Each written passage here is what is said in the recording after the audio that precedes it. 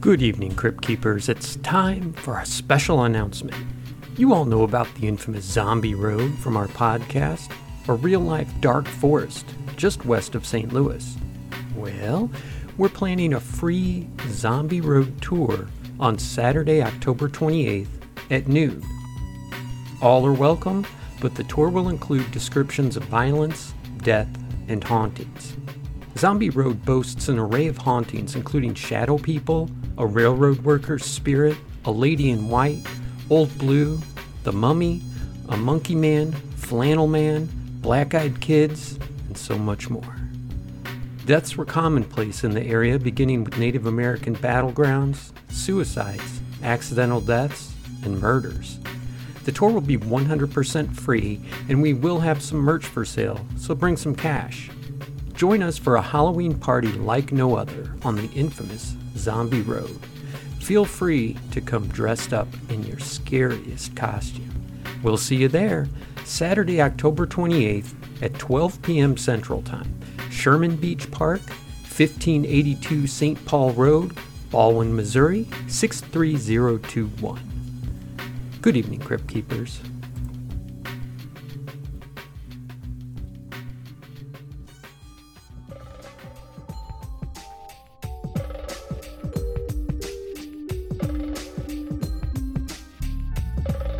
Good evening, Crypt Keepers, and welcome to a very special episode of Cryptique. I'm joined, as always, by a man who always tests positive. Brian, what's up? I mean, I took it seriously when they said you have to stay positive. That's right. Always be positive. Yes. But I'm positive that I'm finally ready to talk about the vertical plane, man. Awesome. Well, excited to get it out. Well, let me just tell him real quick. Let us know what you think at cryptiquepodcast@gmail.com. Please like, subscribe, share, all that good stuff. You can find us, well, you know where you can find us. You can find us on TikTok at cryptique_podcast. YouTube is at Cryptique Podcast. X is at Podcast Evil. You can find us on Facebook, Truth Social, Gab, Instagram. And we might be on other places I don't even know about, Ryan. We could be. You just never know. Yeah. But yeah, you can check out our merchandise at cryptiquepodcaststore.com. We are planning a Zombie Road tour for October 28th, which you heard at the beginning. And now we are ready to move on and talk about Dodleston. Yes. Tell us about Dodleston, Ryan, and I'll shut up. All right. So, this book is The Vertical Plane by Ken Webster. And specifically, this is the second edition. I had heard about this first on podcasts years ago, and there's been YouTube videos that I've seen about it as well, although I think most of them probably don't delve as deeply as they could into it. Part of that is the book used to be really expensive. Mm-hmm. So this version came out in 2021. And there's even a part of the preface for it where he says, "Lastly, I'd like to say that this edition is here as a way of defeating the speculators and the inflationary price put on my book, of which I have had no control." And he's not making any money off it either. They just, take the book. Yeah. There. I mean, he got his like $5 for it or whatever, but right. He wants people to be able to read it. So I was finally able to get it at a reasonable price, because to get an old printing of this is really expensive. But the story starts off in Dodleston, England, in late 1984, and the primary person is Ken Webster, who's the author, and then his girlfriend Deb or Debbie. They use those names interchangeably throughout the book, and the book is written from a few perspectives. It's mostly Ken, but it's got a lot of supplemental stuff from the other people who are involved. Mm-hmm. And it starts with him having recently renovated his cottage. He bought this old cottage that they refer to as Meadow Cottage, but I'm probably not going to use that name. Mm-hmm. The top floor has a bedroom and a secondary bedroom that they use as a studio, and it's how they refer to it in the book. Okay. Downstairs, they have a living room, and off of that is a kitchen, and off of that is a bathroom, and then a door to go outside. Mm-hmm. So those are the important geographical points in this little tiny cottage. And since they're done, they've invited their friend Nicola to come stay with them. She has just returned from a trip to East Africa. There's a little bit of a description about how horrific some of the hotels were, and her just dealing with sort of a quarter-life crisis, because everybody involved in this is generally between like 19 and 30-ish. Mm-hmm. And her dream is to start a cabaret group. She wants to be a performer. So Okay. she comes to stay with them. And they, a lot of the book just talks about their daily lives. They're kind of getting used to the cottage the way it is now, the renovations that have been done, and just kind of resting up from having done that. And they start to notice what looks like footprints up one of the walls in the kitchen. Ooh. And the girls take a look at it and they say, oh, this just looks like dust from the ground, because it's still dusty from construction and cement and all that. But they think it looks like it has 6 toes Ooh. and about a size 5 foot. So they make some jokes about it. They say that they believe that those appeared around August or September of 1984, but they painted over them. But the next day, they reappear. Again, it's dust from the floor, and they notice that whenever they paint over them, they reappear in a slightly different position.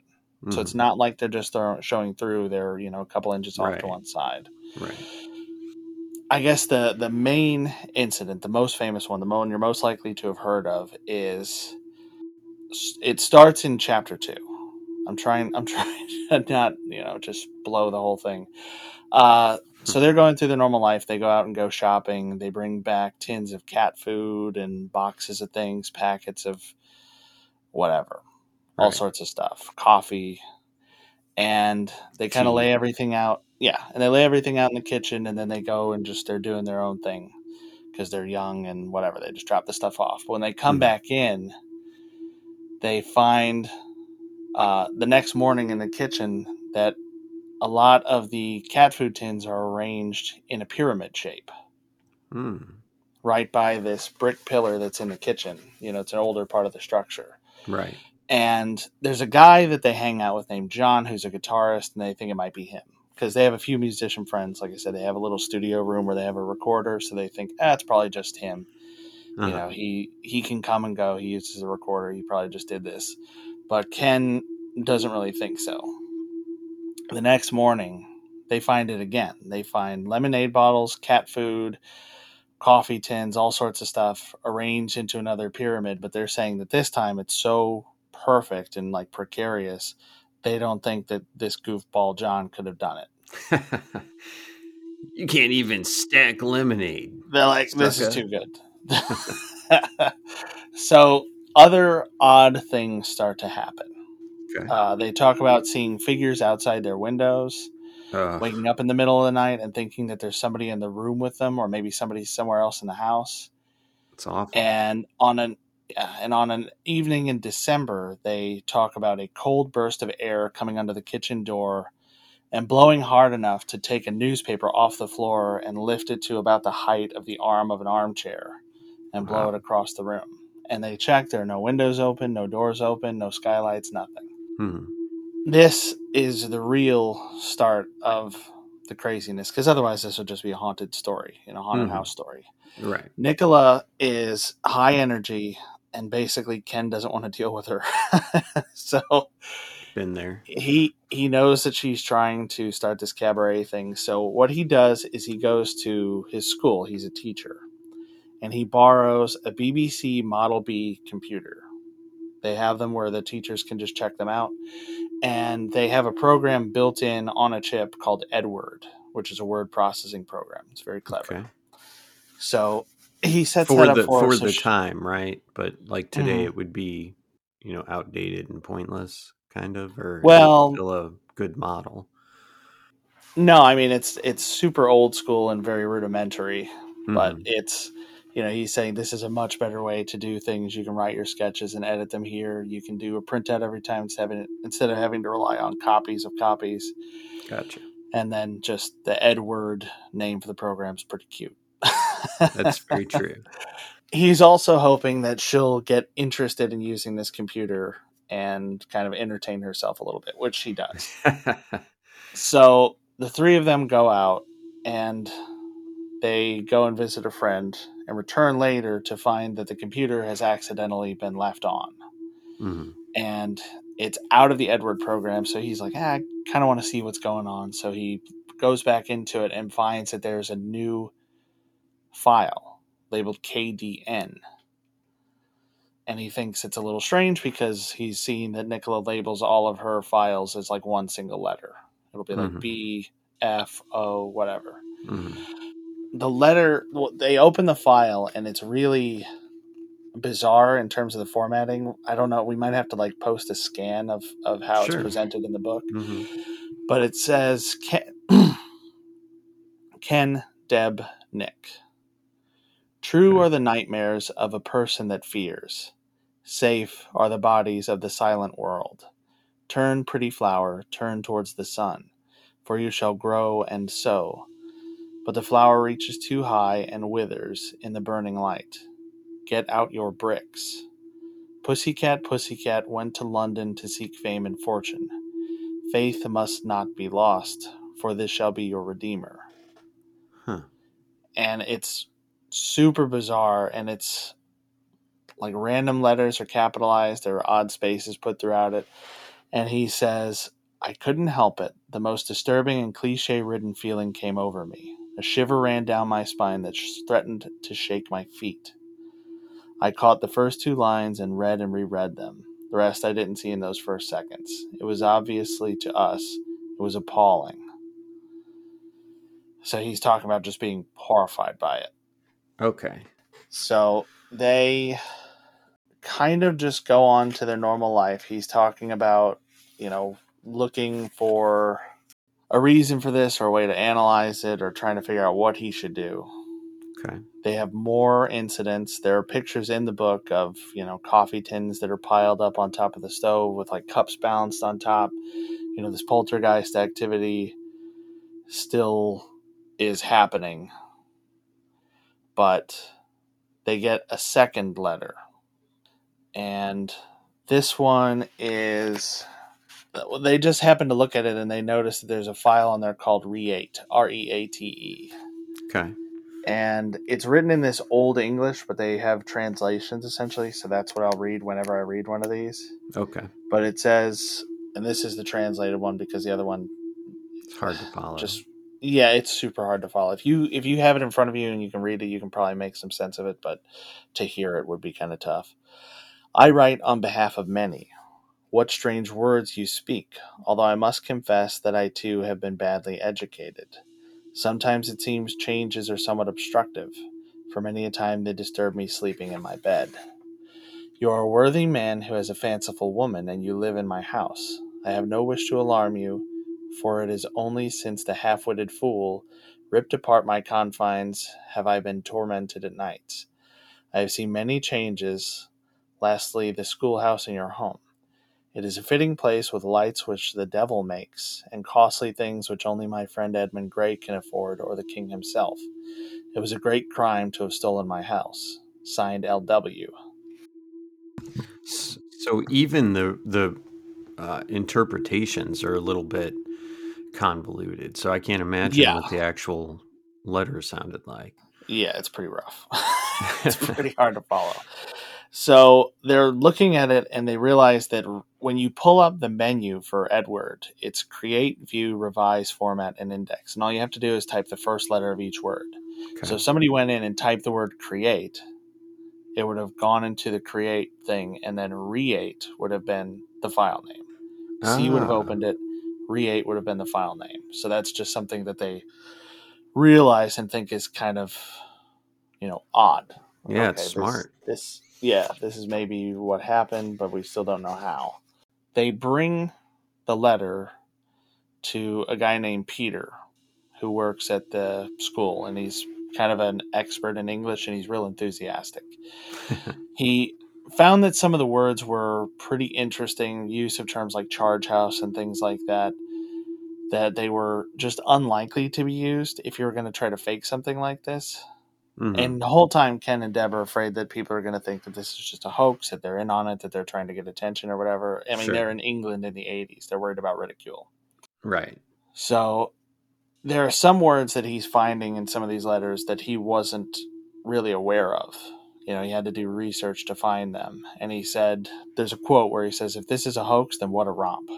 Like, you know, how fun is this to like come up with this thing? Right. And he basically just asks if he can see any more messages that happen to come through. Okay.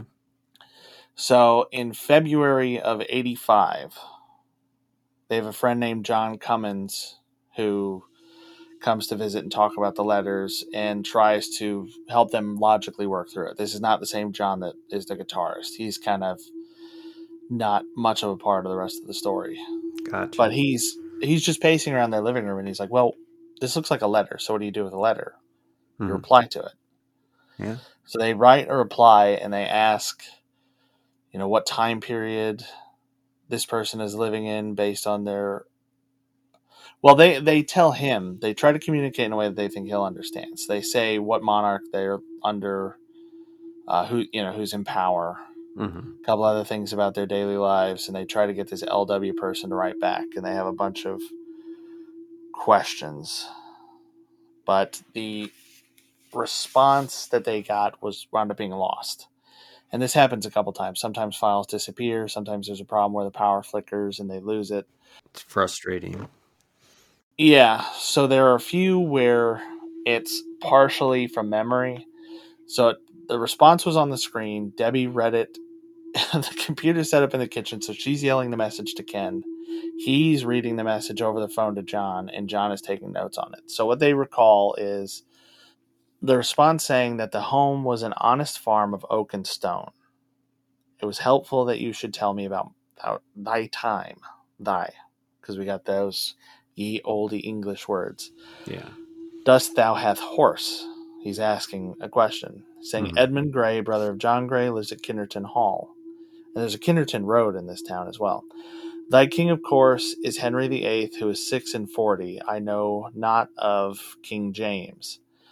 Mine charge house is a place of lore, which I think might mean schooling, and he dates the letter 28th of March, anno 1521.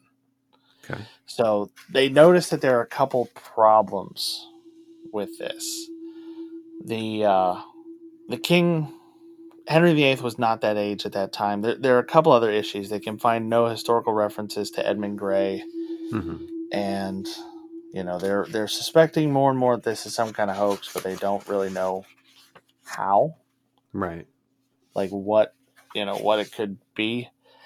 But they're still looking into it. So Peter is looking into the specific wording, and he finds that some of the ways that they're referring to things and the words that they're using are particular to Bristol. So he asks them to find out if LW had possibly been from Bristol or had some ties to it. Messages are still exchanging. They're basically having conversations back and forth, and LW has started signing his letters as Lucas. Okay. He's given more responses, more things that they can research. One of these aspects is the language, which seems to be from Bristol. Okay. Peter found that the words that he was using were correct for the time, and that, like I said, the references are regional to Bristol and the Chester area. So they asked him, and he said that his family was from Bristol originally, although he's not living there at the moment. Shout out to Bristol. They ask him some questions. They try to ask him if he's ever used this particular bridge. In present day, it's a private bridge called Aldford for the Westminster estate, but they think it's possible that at some point it could have been used for crossings.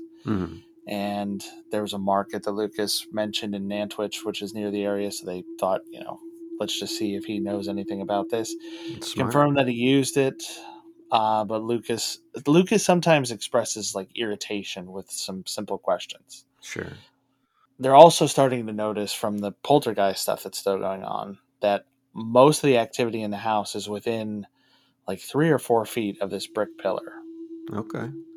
Which is strange. They're not really sure, why that would be.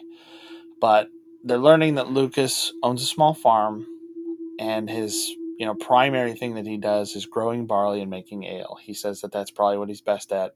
He has livestock, but ale is his jam. Right. He talks about, parts of the farm being made of red brick. And Ken realizes that during these renovations, right before all this started happening, they dug up tons and tons of red sandstone bricks that are now stacked up in the yard by this tree. So possibly stone tape kind of thing, or we always see strange activity when you Well, hold on. What do you mean stone tape? I haven't heard that. you haven't heard the stone tape theory? Uh-uh. Yeah, the idea is it's usually limestone, but the idea that stone can sort of record emotions. Oh, like the crystal in it, the crystal content.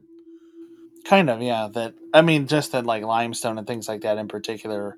Like if you take limestone that was from an old prison or a fort or something like that, you're likely to get some kind of activity related to that. I hadn't heard it called that, so okay. So they think maybe the bricks are somehow related to that, or they just disturbed something. But odd coincidence that they're saying, it was made out of this, and this is the material that they found there. Sure. So there are 3 responses in the 4th chapter, and only 2 of them are accurately recorded. Ken also notes that when he's writing his notes, that Lucas is basically mirroring his style. So if he writes LUK1, he gets a file back that says Ken1. Okay. So just kind of an interesting thing. It no longer seems to be like completely accidental that he's creating these. I'm really resisting the urge to read more of these letters, but there's so many in here. It'd be just forever to do it. So they are still dealing with, and I'm kind of going chapter by chapter with this. Sure. So it's chapter 5 is primarily discussions with John, Deb, and Ken, talking about just reasons that they might have gotten things wrong, or that Lucas might have gotten things wrong, kind of giving him the benefit of the doubt. Maybe he just made this simple mistake or misspelled something, or because of the language difference. Well, and not everybody was college educated back then, so right.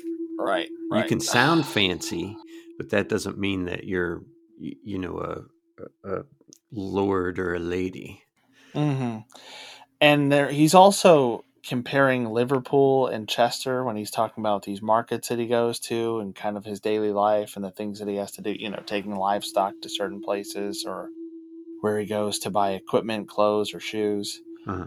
And they're thinking like, well, this is strange. Why would they just throw in these comparisons that are kind of, you might wonder how Chester compares with another larger city. And he's just volunteering that. But it's strange. Why would somebody from the 1500s think to do that? Yeah. And there are also some sayings in there that are fairly well known, quotes that are well known in the modern age that just seem like something you might do if you were hoaxing. You might want to throw something in from that time period, and they're kind of getting a little bit suspicious of it. But in researching some of the people that he's mentioned, they found that somebody else had been there before. They go and they're talking to this librarian. They're looking for specific information about these areas at these times, and they are told that there was somebody else there looking for the same thing not all that long before, and that kind of crushes their spirits a little bit. They're thinking, okay, we're definitely being hoaxed. There are people here definitely trying to find this information and come up with this stuff. We need to point out, too, that at this time, which I'm sure you've already picked up on it, and I mean at the current time where this book is taking place, it's not like people were sending emails that were accidentally getting opened or, anything over the internet. So this had to be something inside the house that was interacting with this computer, right? Right, yeah. Okay. And there's no internet, so it's not like somebody's Google. There's not internet in the way we know it today. Right. So there's not somebody out there Googling this information. So finding that somebody else had been at the library is kind of a big deal. Sure. Another problem that they find, Peter Trinder, I haven't used his last name, but the language expert, is finding that Lucas talked about rotations. He was talking about his friend's farm being much bigger than his. And he said it's so big that this guy can have up to 4 rotations per season. Hmm. And we're talking crop rotations, like you plant corn and then harvest that, and then you plant beans and harvest that, and then all in the same plot, right? I believe so, yeah. And Yeah. Peter points out that rotation being used in an agricultural context is not recorded for about another 220 years. So he's saying this is Oh. like totally the wrong word to Mm-hmm. be using at this point. They also talk about the fact that the way Lucas writes is kind of like the way you would talk on the phone. An example of it is where he's saying, it's one of their standard letters where he's telling them, I went here and I talked to this person and I know these people and your girlfriend's super hot because he kind of gets into Deb a little bit.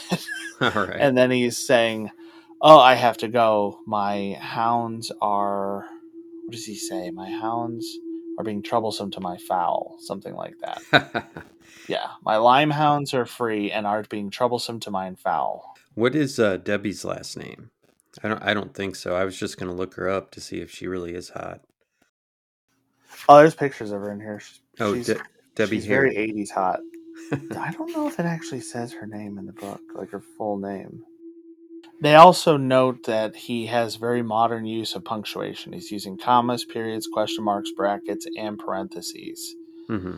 which are uncommon. I mean, the way that we use punctuation today is even different than the way we did 80 years ago, Right. where we would use, I believe, where we would use an exclamation point now to be emphatic or Mm-hmm. even like, I'm yelling this to you. Mm-hmm. It was, I mean, it used to be just called a bang, Mm-hmm. not an exclamation point necessarily. And it was used to kind of convey sincerity, is what Mm-hmm. I have come to understand. So weird that he's using punctuation in a modern way 430 years before this. They still, Ken is starting to think that maybe John the guitarist is somehow doing this. Mm-hmm. Right? Nick suggested it first, and now he's thinking, he says, maybe John is trying to get me unnerved and, kind of upset. And then he's Mm-hmm. going to swoop in and look all cool and collected and steal Deb away. So Ken's definitely got some insecurity. Yeah. Yeah. And this is something that pops up every once in a while, but not a whole lot. Okay. But yeah, more poltergeist activity. They start reading books about it, and we have more of that old school English thing of not wanting to be, I guess, ostracized or talked about or, Mm-hmm. kind of on the outside of the social group. So he Right. goes to Leicester Square, goes to a bookshop that focuses on occult and paranormal stuff, and he's talking about feeling awkward in there. It's the kind of place you and I would probably love to go. Yeah. And he finds the books that he's looking for, and he chickens out and leaves and goes to like a coffee shop, and he's like, "Oh, I can't be seen to kind of do this sort of stuff." Wow. Yeah, they're back at the cottage. He's returned from his trip. Deb has moved out, which I thought was going to be a bigger deal, but she just started renting her own place. Apparently, she was kind of running her own little business at the time, so now they're sort of splitting time between her place and his. Mm-hmm. And at a point where he's away, he comes home, I guess, by himself, and he finds that a lot of things have been thrown around the room. A pan has come off of a hook that it was on, files and papers have been thrown, and the sleeve for the floppy disk that they're using, because they're borrowing the computers from the school, so they're checking them out periodically, and Okay. he's borrowing Are disks or these buying different disks. computers that this is happening on? It's yes, different Okay. computers. He's taking, a BBC Micro B, or what is it, BBC Model B, Mm-hmm. bringing it home, bringing it back, and then checking out a different one. He just gets whichever one's available. Gotcha. So yeah, that's a good point. It's not the same computer every time, and it's not the same disk every time, because at first he's borrowing disks from the computer lab, and Mm-hmm. then eventually he starts buying his own. Okay. But he notices in this pile of stuff the paper sleeve for the floppy is there. I don't know if you Mm-hmm. remember old floppies from I back in the do. 80s, but they Mm-hmm. were actually floppy and they had a paper cover.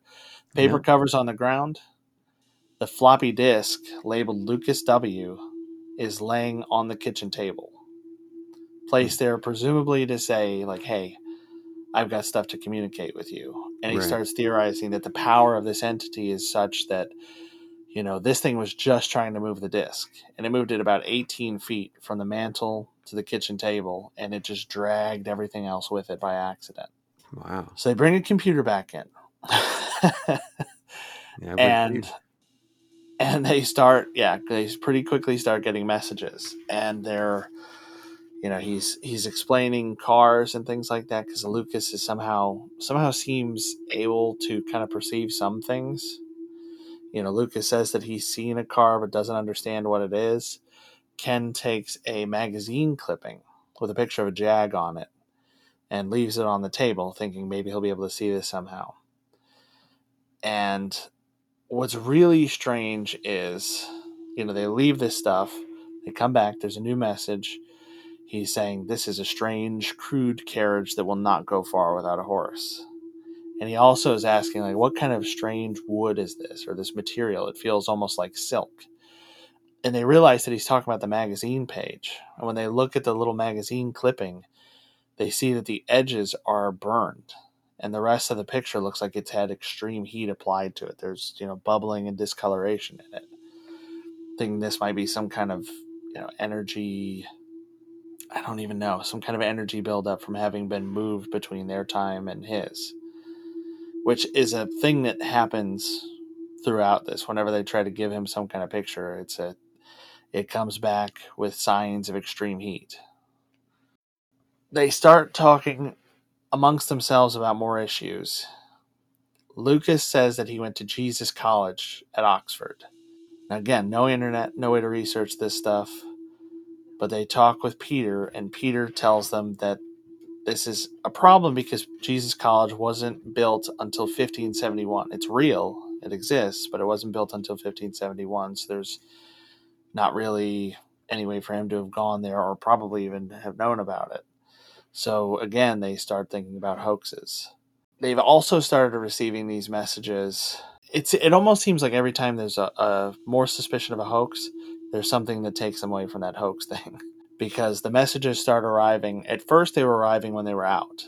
They would turn on the computer, they'd write their notes, they would go out. They'd go to a pub, they'd go to a friend's house, they'd go for a drive.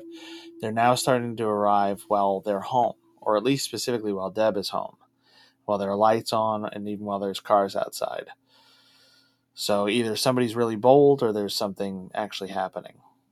So by chapter 8, Ken is thinking more and more that this is fake. Mm-hmm. They're still exchanging letters, but they're letting Lucas tell them things and they're not correcting anything that he says. Lucas is telling them more and more about his life, and he says that he has a servant who thinks that he's nuts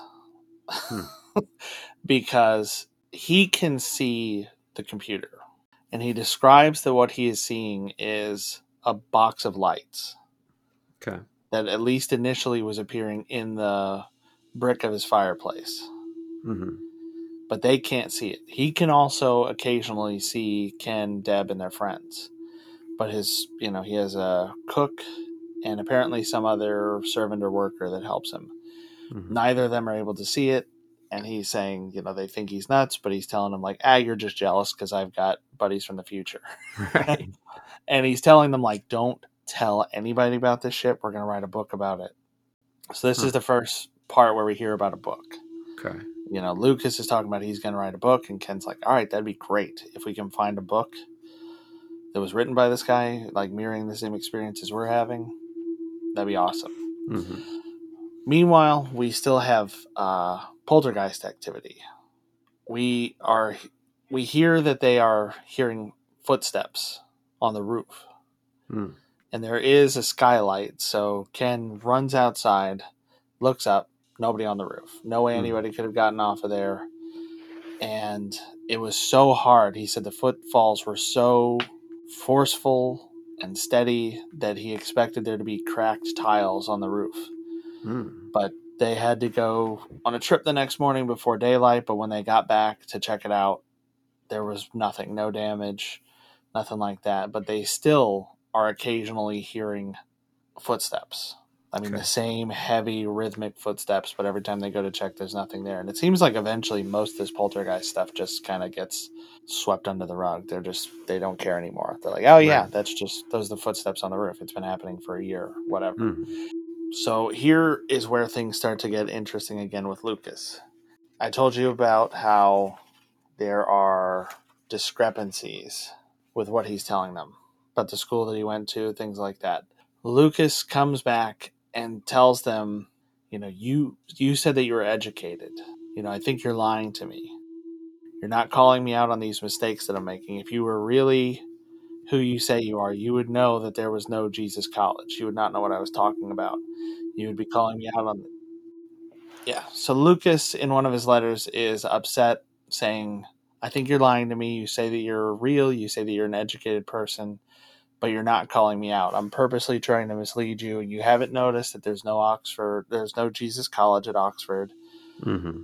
You haven't noticed the spelling mistakes. You haven't noticed these errors that I've been making on purpose to test you. Now you need to tell me what's going on because I don't trust you anymore. He's also this is where he starts kind of showing that he's got a little bit of a thing for Deb, Okay. because he's saying that his cook is jealous that there's a pretty girl in the house.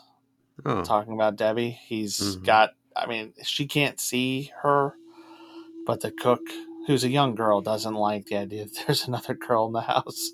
Sure. But he's talking about, that he has to cut off communication. Basically, he's saying he doesn't want to. He likes talking to them. He's into Deb, but he's got to because they're being dishonest.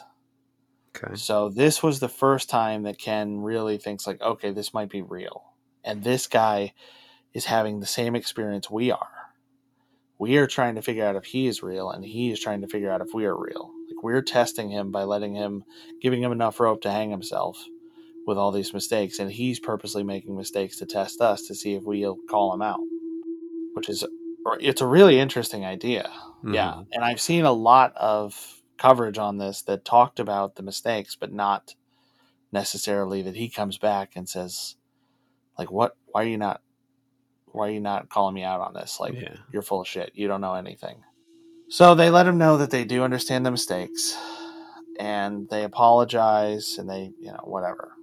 They're able to smooth everything over, and he eventually tells him that he went to Brasenose College. That's how it's spelled, Brasenose, but I think it's Brasenose is how they want to pronounce it. I'll call it Brasenose. Okay. So the weird thing for me that they don't really address is the fact that if he's going to make up a name for a school, he made up one that would actually be built some decades later. That seems possibly a little bit problematic. Yeah. There's also mention of Peter. Lucas is mentioning Peter and saying that he starts liking to talk to Peter because Peter understands this language better. The old school English, Middle English, I think they call it, late Middle English, maybe. But he's also making mention of, you have notes about me in your red book, and what materials this red book made out of. And they realize that he's talking about a red file folder that they have, which does have a mixture of typed and handwritten notes. And Lucas is saying, like, I don't know what this is. I don't know how to read this. The writing is so strange to me. So it's all these little things that are building into something bigger and bigger. I mean, by this point, we're about to chapter 9. We've had poltergeist activity after renovations. We've had mysterious letters that appear to be from the past. We've had verifiable information show up, plus information that wasn't. But then we have the twist of, I was testing you, which could be real or it could be a hoaxer. We have more poltergeist activity. We're starting to hear footsteps on the roof and things like that lead them to think, okay, this is the hoaxer. Maybe he's going to drop down through the skylight. But nope, nobody there. And now we're getting hints that not only can he see and read materials in our world, he can take them with him. He can see and read the things in the red folder that they have. And he can also take the picture of the Jag and look at it and be like, this is a weird carriage. I don't understand. Yeah. So progressing quite a bit. And we'll find out more after a quick break.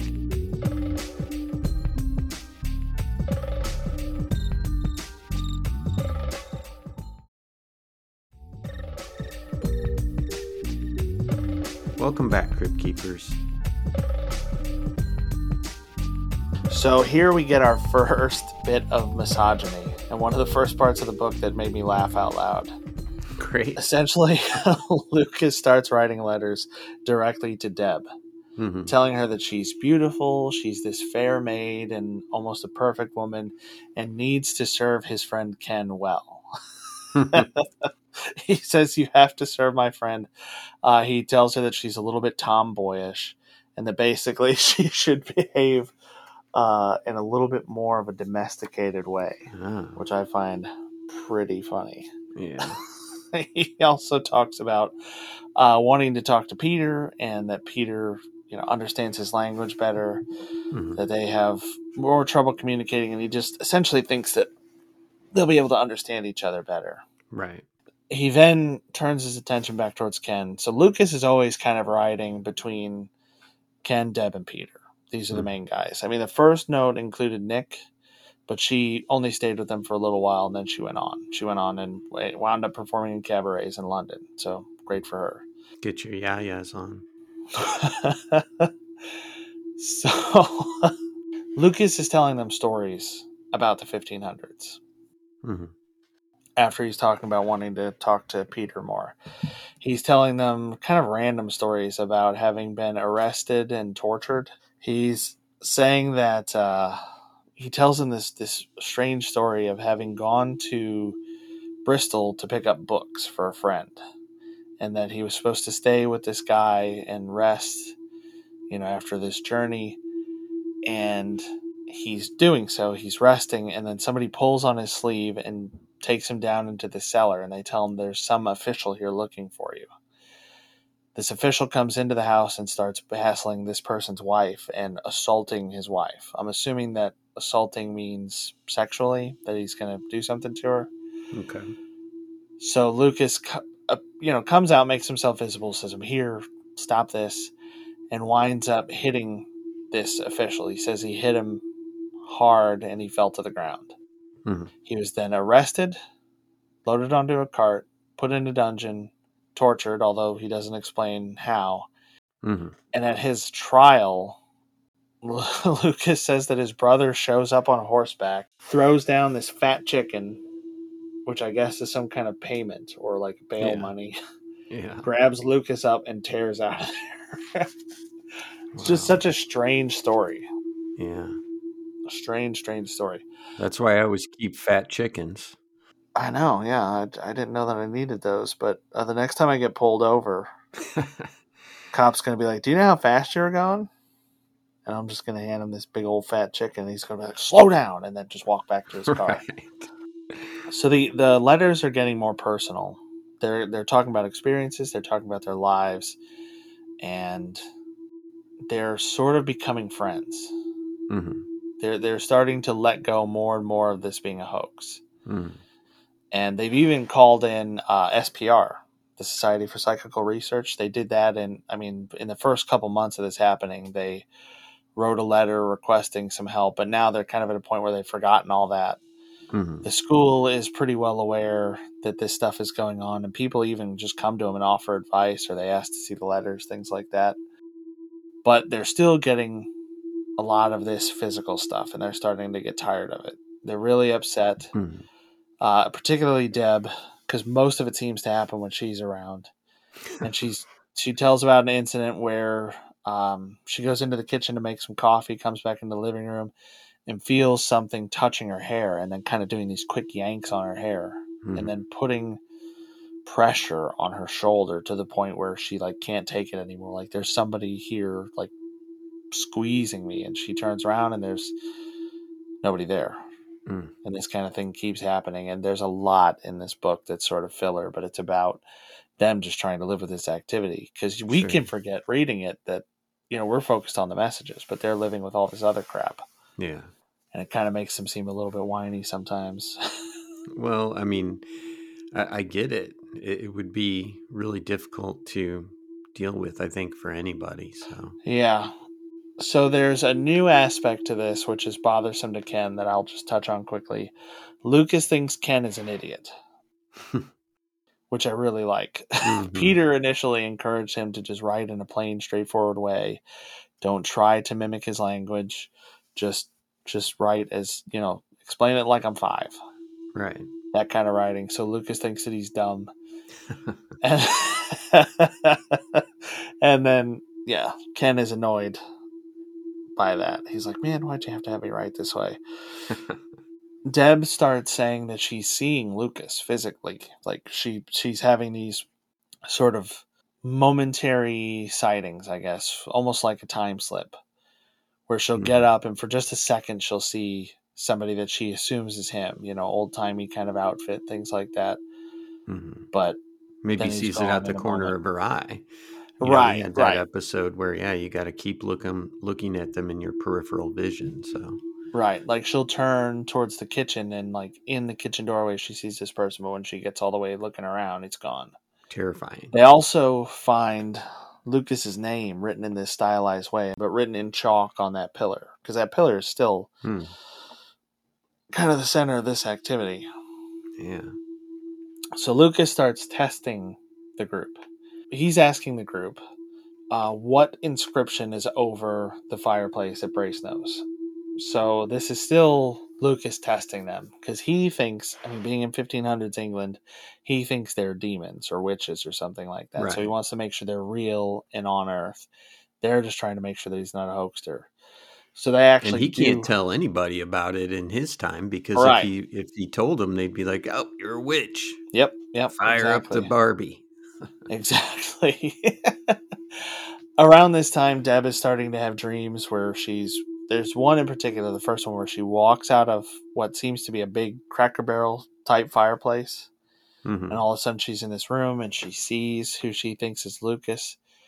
She's saying like, "Oh, this is really strange." And he responds like, "Oh yeah, it's definitely strange." And then he stands up and they kind of look at each other for a second, and she's trying to figure out what's going on. So she just tries to back into the fireplace. She says it goes real bright and then it goes dark and she wakes up. Huh. So strange dream, but it's followed by another letter from Lucas saying that it's essentially a poem about having been sitting in his home and seeing a beautiful maid appear and come out of his fireplace in a very similar way to what she described, from her side. Yeah. That she came out, he put down these tools, responded to her, but after that was so taken aback by her beauty that he couldn't say anything. So he's kind of lean it on thick. Yep. Yeah. Oh yeah. This guy coming hard after Debbie. I'm realizing from reading about Lucas what I was like in high school with some of the girls that I liked. It's like, oh man, was I coming on this hard? Was it this bad? Yeah. The next message that she received was, "How you doing?" How art thou doing? So they go to Brasenose, or at least Peter goes to Brasenose, and he investigates. And they decide to just be honest, and they say that the inscription is not over the fireplace, but they don't tell him where it was. Mm-hmm. Lucas responds, and he says, "Oh, how embarrassing, I made a mistake. The inscription is actually over the stairs," which is true. And he also writes out what's on it in Latin, because he reveals that he's, studying Latin was something that he did in college.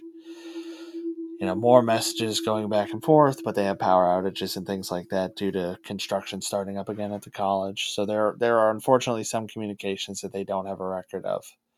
Mm-hmm. But another development in, this kind of bleeding effect, which is what it kind of seems to be to me, that's how I would characterize it, comes during this construction. Debbie is inside the house while Ken and everybody else are outside doing things related to this renovation, and she's reading a book about the history of Chester. And they talk about pressing, where you would, like we talked about in the witch trials. Right. But just pile stones up on people. Exactly. She says the old English name for it out loud, which I'm not going to Mm-hmm. try to pronounce. But they say she's talking to Ken about it. She's like, "Oh, look at this. This is so horrific." And she says it out loud. And when they go back and check the computer, there's a message from Lucas asking if they're planning to turn him into the crown. He says that he heard them talking about this punishment. Uh-huh. So this is the first time they realize that not only can he sometimes get glimpses of them, but he can influence their environment and even hear them. So even the Yeah. things that they say, they happen to say a phrase that was this, late Middle English, and he was able to hear it. And he's writing, are you going to turn me in? Is Yeah, he's this what's going to scared. happen to me? Yeah, he is scared. So Lucas ends up going to a place called Stapford to meet a friend because he finally he's found somebody that he's going to talk to about it. Mm-hmm. But this friend has told him, "Dude, you're going to get put to death. Don't write to these people anymore. Don't tell anybody about this stuff. Let me Yeah. come with you and we'll figure this out." So he writes. They're exchanging letters. Lucas tells Ken and Co. this, and then he goes to meet the guy, and then they come back. Okay. It looks like they receive some kind of test. It looks like the message that they have in the book kind of appears to be like what a kid might do if they were just kind of wailing on the keyboard, but it Mm-hmm. includes the name John. So I think maybe this guy is trying to figure out how to use the computer from their end because they still don't exactly know what it's like for them. Right. And then they start getting messages from this person just saying that he's an unnamed or a friend who's going to withhold his name. Don't blame him. Yeah, and he's saying that he writes a letter after this that's more sure. There's a lot fewer mistakes and, kind of wailing on the keyboard sort of Shows improvement. arrangements. Yeah. And Okay. he's saying that he believes that Ken and his friends are from the future, but he's not going to give them his real name or Lucas's real name Hmm. because apparently Lucas has been a pseudonym, and he's not going to give them their descriptions either. And they believe that this is probably a superstitious thing, that if a demon has their name, it has some kind of power over them, because they're still, obviously, their fears are very different. Sure. In the modern day, they're worried about being ridiculed. Back then, they're worried about being burned as witches or, crushed with stones. But he's Right. asking them for specific political information, who's going to come to power next, what, wars are going to happen, and things like that. Oh, and also cures to diseases. So they're hesitant to do this because if it is real, they don't want to sort of upset the natural progression of history. Right. But before anything can happen that's too crazy, somebody from SPR responds. There's a guy named John Stiles who reaches out in response to the letter Another that they John. sent. Another John. There's a lot of this. Yeah, 1980s England. So there's like I think I texted you. There's like 300 Johns. Yeah. But they sent a letter months and months ago, and we're worried that it might be a hoax. But they finally get in contact with somebody, and they start suggesting a couple things about it being a hoax. They're saying, for Okay. one, it could be mental interference at the computer. They're thinking that if somebody there is thinking about things too hard, it'll get picked up by the computer. Yeah. Computer science is, still kind of a new thing then. So yeah, it would Yeah, make sense that they could be like, oh, well, what are other strange things these computers can do? right. They talk about specifically computer screens going fuzzy or having random sort of artifacts and characters on the screen, Mm-hmm. or to just shut off Mm-hmm. when they've been, I guess, bombarded with mental energy. I think we've talked about stuff like that before, being able to erase discs and things like that with psychic energy, Mm-hmm. sort of focusing your mental power on it, and it changes the data that's on there, erases it. But that's what they're doing in this. They're recommending that this is probably a hoax, and it Mm-hmm. might just be this sort of thing. So the suggestion from Styles is to lock the entire house, install locks on the windows, on the doors, lock everything up, and deposit the keys with a bank, while they're away. So there's no way anyone could possibly get in there and change anything and then have somebody with them when they go and get the keys and come back, which is ridiculous. They decide they're not going to do that. So what they do is they have Debbie's brother and mother come to the cottage. They have the three of them sit in the living room with the computer on in the kitchen while Ken and Peter are away. And they do end up getting a letter. They write their own reports. There's reports from Debbie's mom and her brother saying, this is where we were. This is what we were doing. When we went back into the kitchen, there was a computer there. We heard no noise. They don't own a TV or anything, so they're just sitting there reading, occasionally talking. And they find a letter. And it's just random stuff. Lucas is talking about being upset about some woman.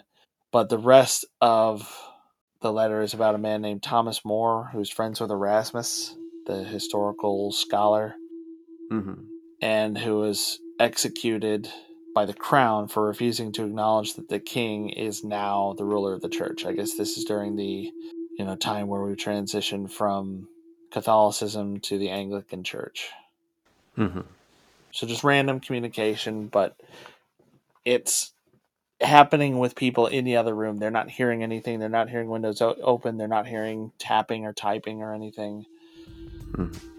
But we'll find out that this is not good enough for SPR. After a quick break.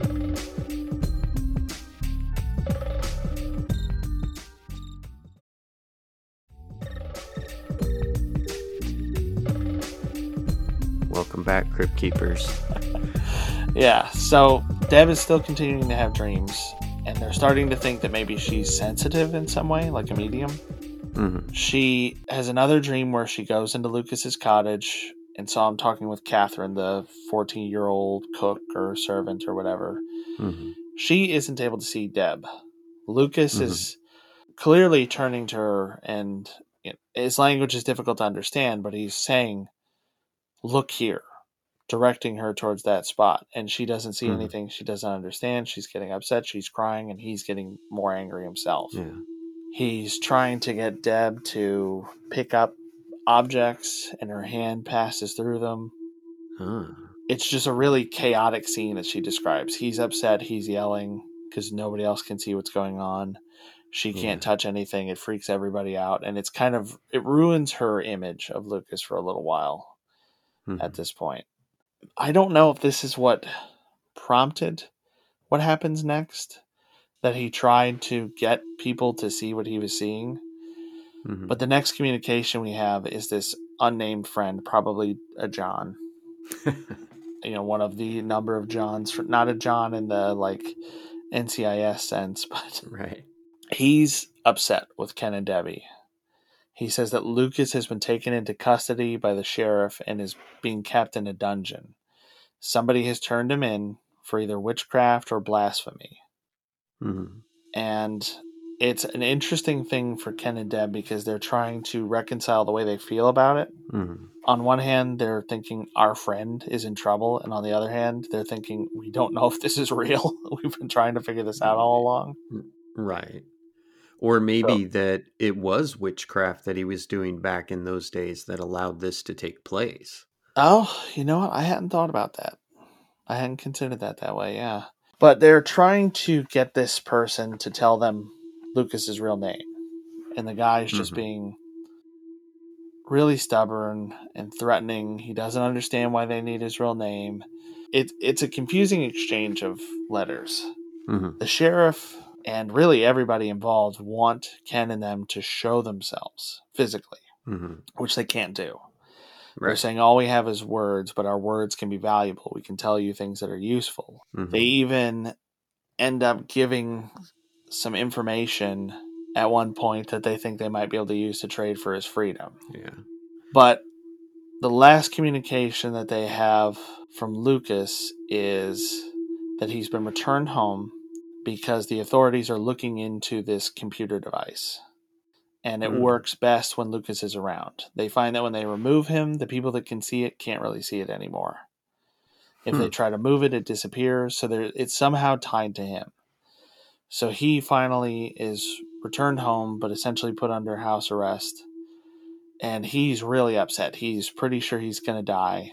He's like, they're keeping me here. I don't know what they're going to do. I'm being watched. I'm not allowed to go anywhere. He said, we are like two covers of a history book glued together. And I need your help. He asked them to finish the book about these experiences if he is to die, because he wants there being some record of it, and even gives them a passage about how he feels about them that he wants in the book, that they're his friends, he doesn't blame them for anything, and that they were buds and they loved each other, that kind of thing. Sure. So in chapter 15, there's a big twist. Ooh. They're talking to Lucas. They're still exchanging messages and trying to comfort him. And he, for the first time, mentions the year that they're dating their messages from, which is 1985. And he says, oh, I thought you were from 2109, like your other friends, the ones who brought the computer here in the first place. Oh. So, yeah, this is where things start to really pick up. So they realize that 2109 is communicating with Lucas and telling him that if he asks anything too specific about how this works, or anything too specific about the future, he'll lose his ability to communicate with Ken, Deb, Nick, and Peter. So they leave a message addressed to 2109 instead of Lucas to try to see if they can get anything to happen. Right. And they get a response that tells them that the key to saving Lucas's life is in the writings that they already have. They take the material that they have and rush to Peter's house and try to decipher what all of it means and find anything that can help him. They do this at something like 11 at night and end up staying till 2 in the morning to try to do this. And Deb even has this kind of breakdown in the car where she starts laughing and she's like, can you believe it? We're trying to save our friend's life, the life of a man who's been dead for 4 centuries. Are we allowed to tell our friends about this? Like, this is pretty wild. And she notices that Ken isn't finding it funny, so she just kind of stops and looks out the window. Because Ken turns into he turns into kind of a baby for a lot of this. He's very, I mean, I'm sure it's a lot to go through. Yeah. But he's really down for a lot of it. But Lucas's final messages for that chapter, and really the final messages we get for a while, are that Catherine is crying for him. He's afraid for her to be alone because she's only 14. And he's also afraid that she's going to be punished like him. He's kind of given up. He knows that he's going to be taken away. But he's afraid that something's going to happen to her too. Makes sense. Yeah. They receive messages a month or so later, I think, confirming that Lucas is dead. They get messages from John, our mysterious friend, who basically just writes periodically threatening them. He just keeps saying, like, if you did this, and I'm going to mess you up, and God's going to judge you, and all this stuff. So they just decide to get rid of the computer. They stop renting one from the school or checking one out. And they eventually receive a message in chalk written on the floor of the kitchen. And it says, Peter, you asked too much. Furthermore, Lucas went to his death. He brought death upon himself, the God's will. And then there's a word that they can't read. It's been smudged because it's chalk written on a floor. So they decide to bring the computer back and they start getting messages again. They're communicating with 2109, which is not responding to them. A lot of the time it responds in a really cryptic way, kind of the way those first few messages were before they sort of cleared up and they became almost a normal pen pal kind of relationship with somebody from 400 years ago. Am I too in the details, or are you following this? Is this okay? No, I'm following it. I was going to ask, does 2109, when they write back, I mean, is it going to be like binary code, or is it, future English, so to speak? It's a very misspelled English. Okay. It's almost an English you would use if you'd only ever heard it. Uh-huh. There are a lot of words where they'll swap C's with S's and things like that, but there aren't words that we don't understand. They make a lot of punctuation mistakes and a lot of simple spelling mistakes. One S instead of two, an S for C.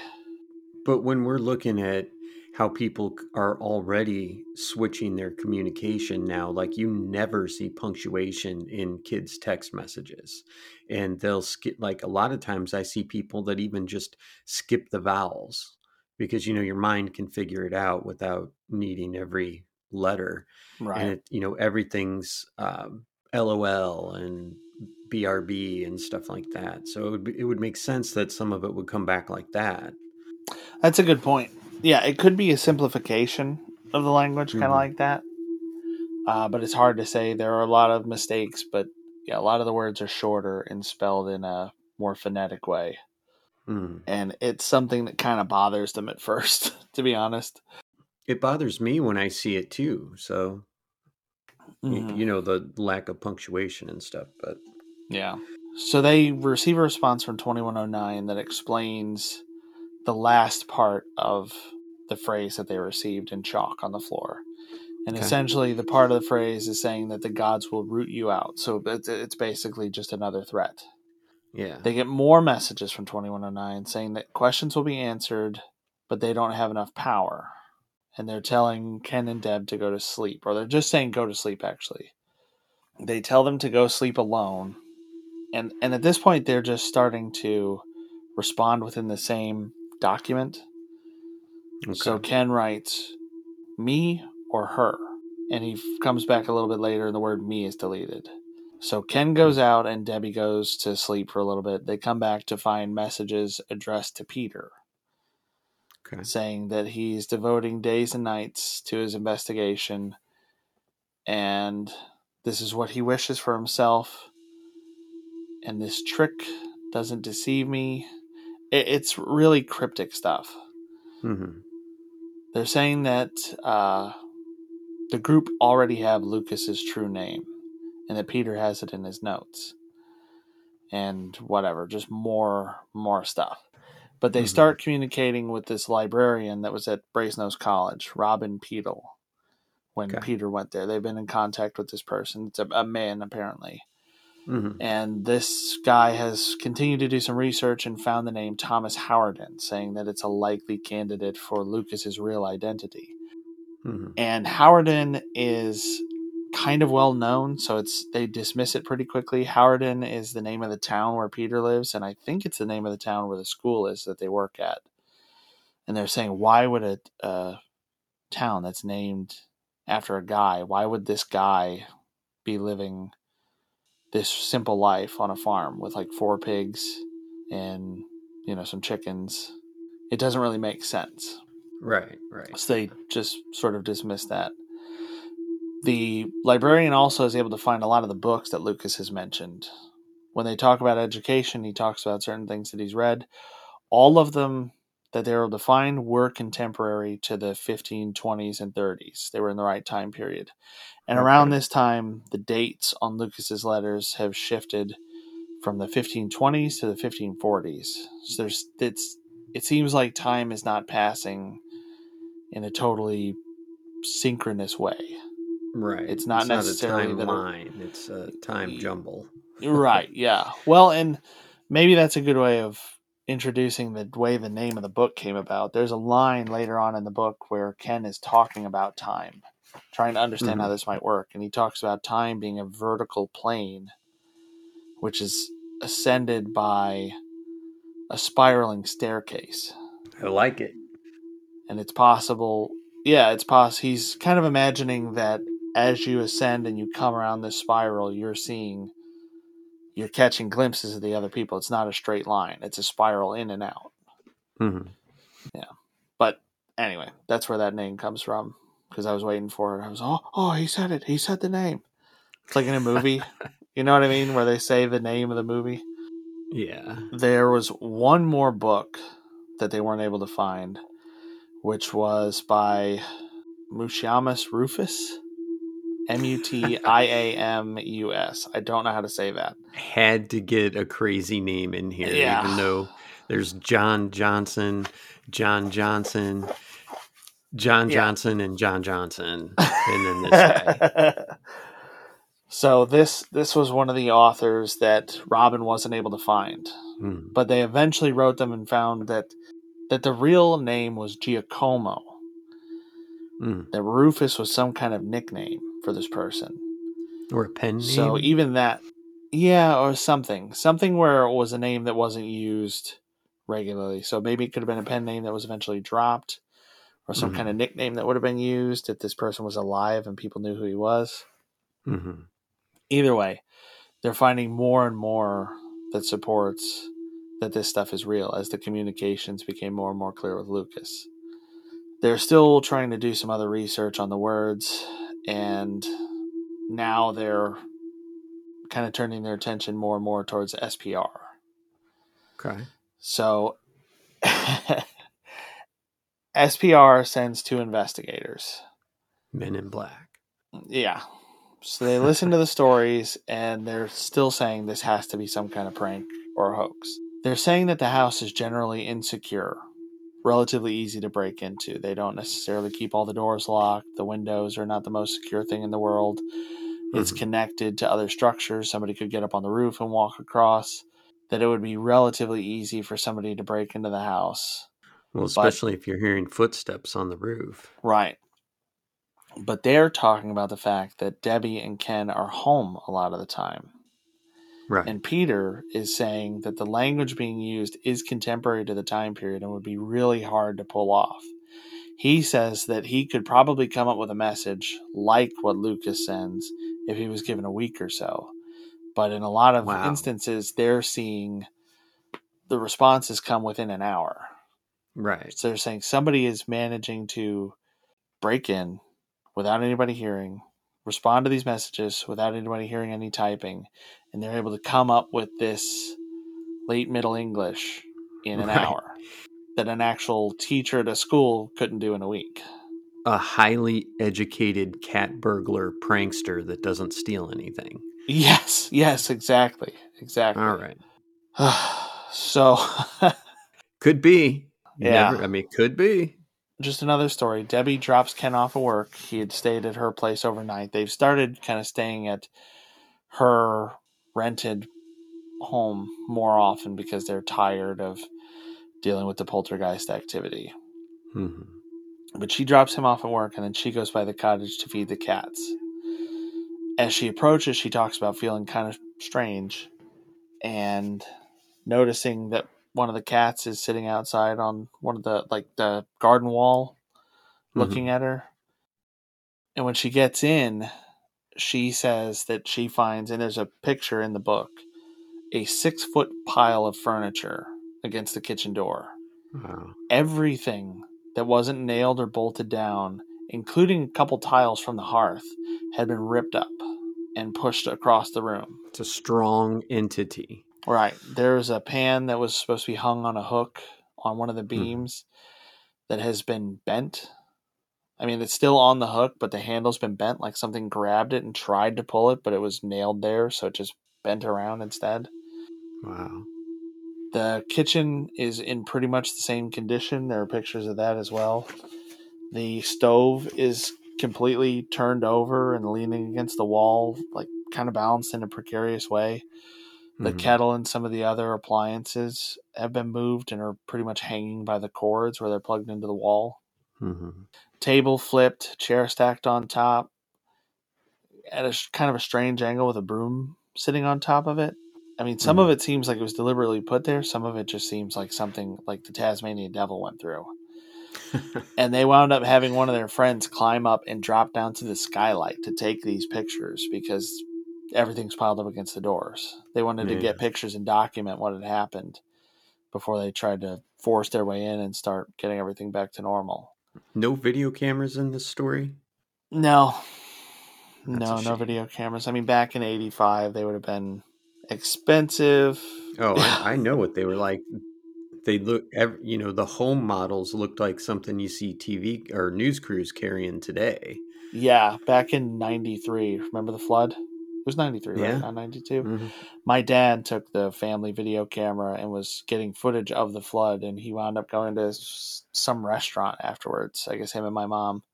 And they got treated like they were part of the news crew. Like, people thought that they were with the news covering this stuff because they had a big ass camera with them. That's awesome. Yeah. They're showing this to people and talking to the neighbors. The neighbors say that they didn't hear anything. They said, "Oh, we're aware. We saw you leave last night. We heard you leave. We heard you get back this morning, but we didn't know anything had happened in the meantime." And they're starting to get more and more fed up with just people thinking that they're hoaxing. Right.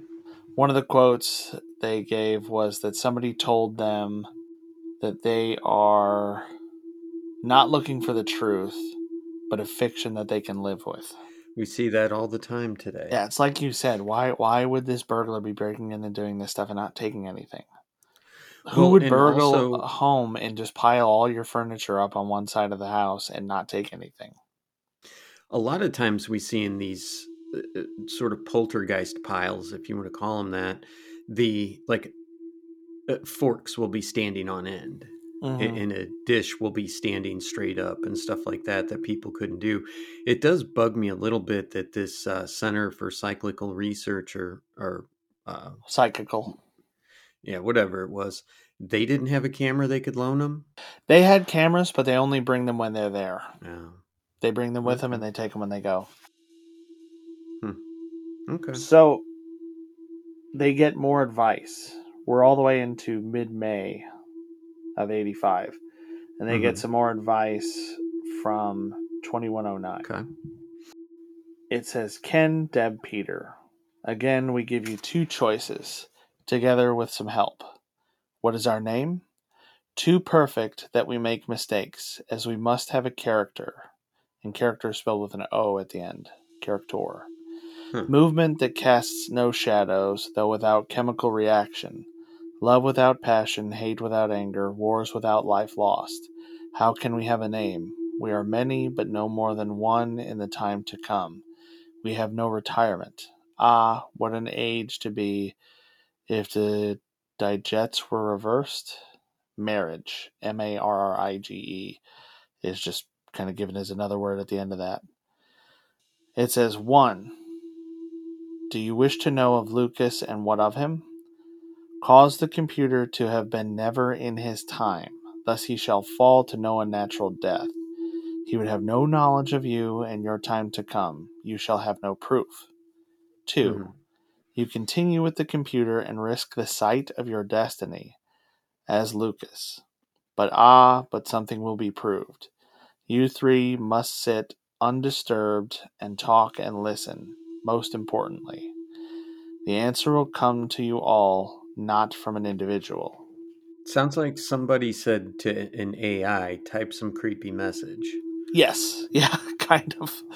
Yeah, it is kind of that's a good description of it.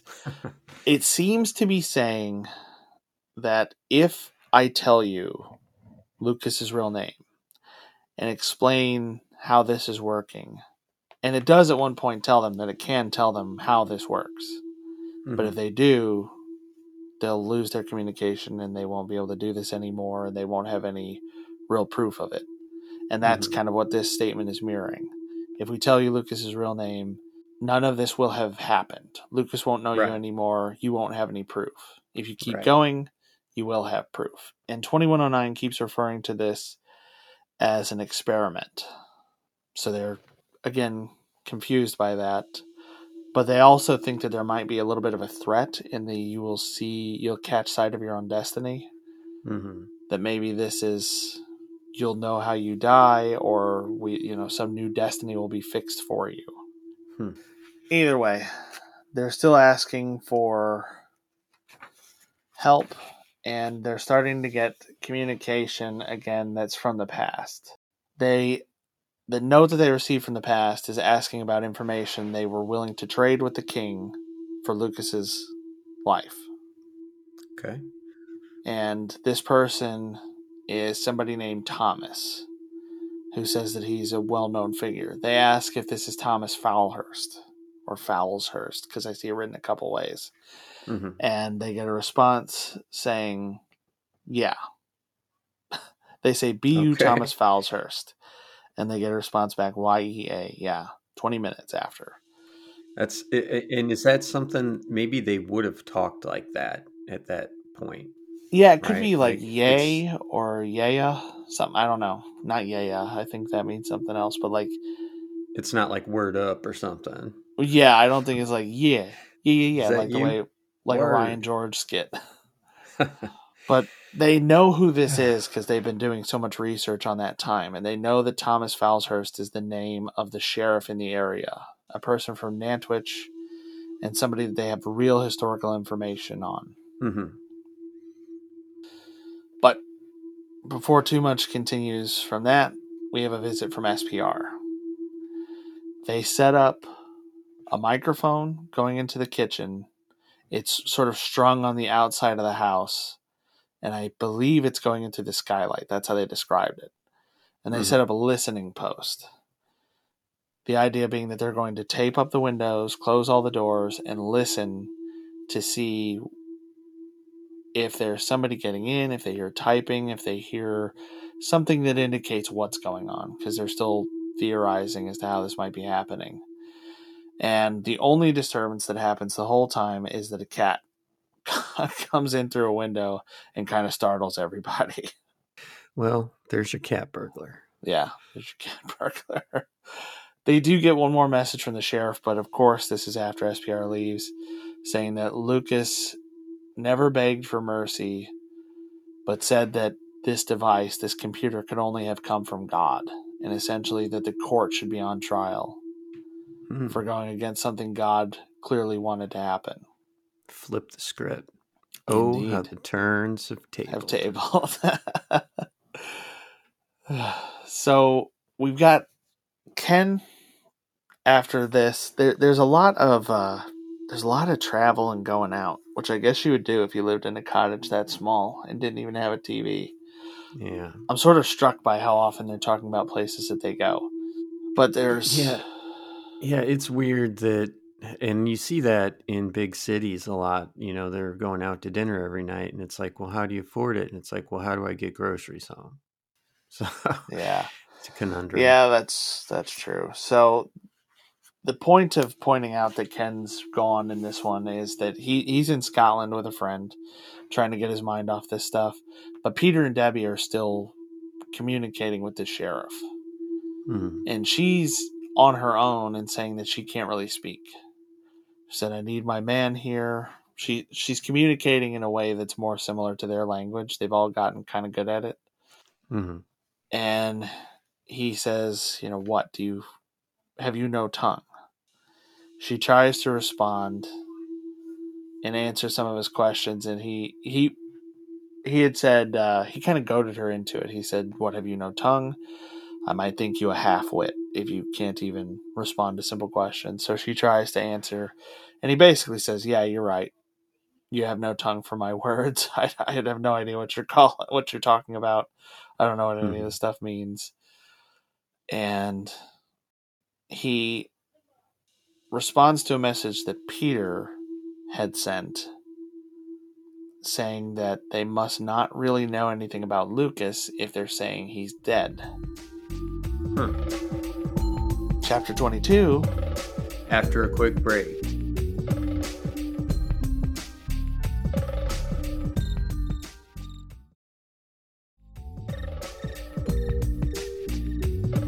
Welcome back, Crypt Keepers. Chapter 22.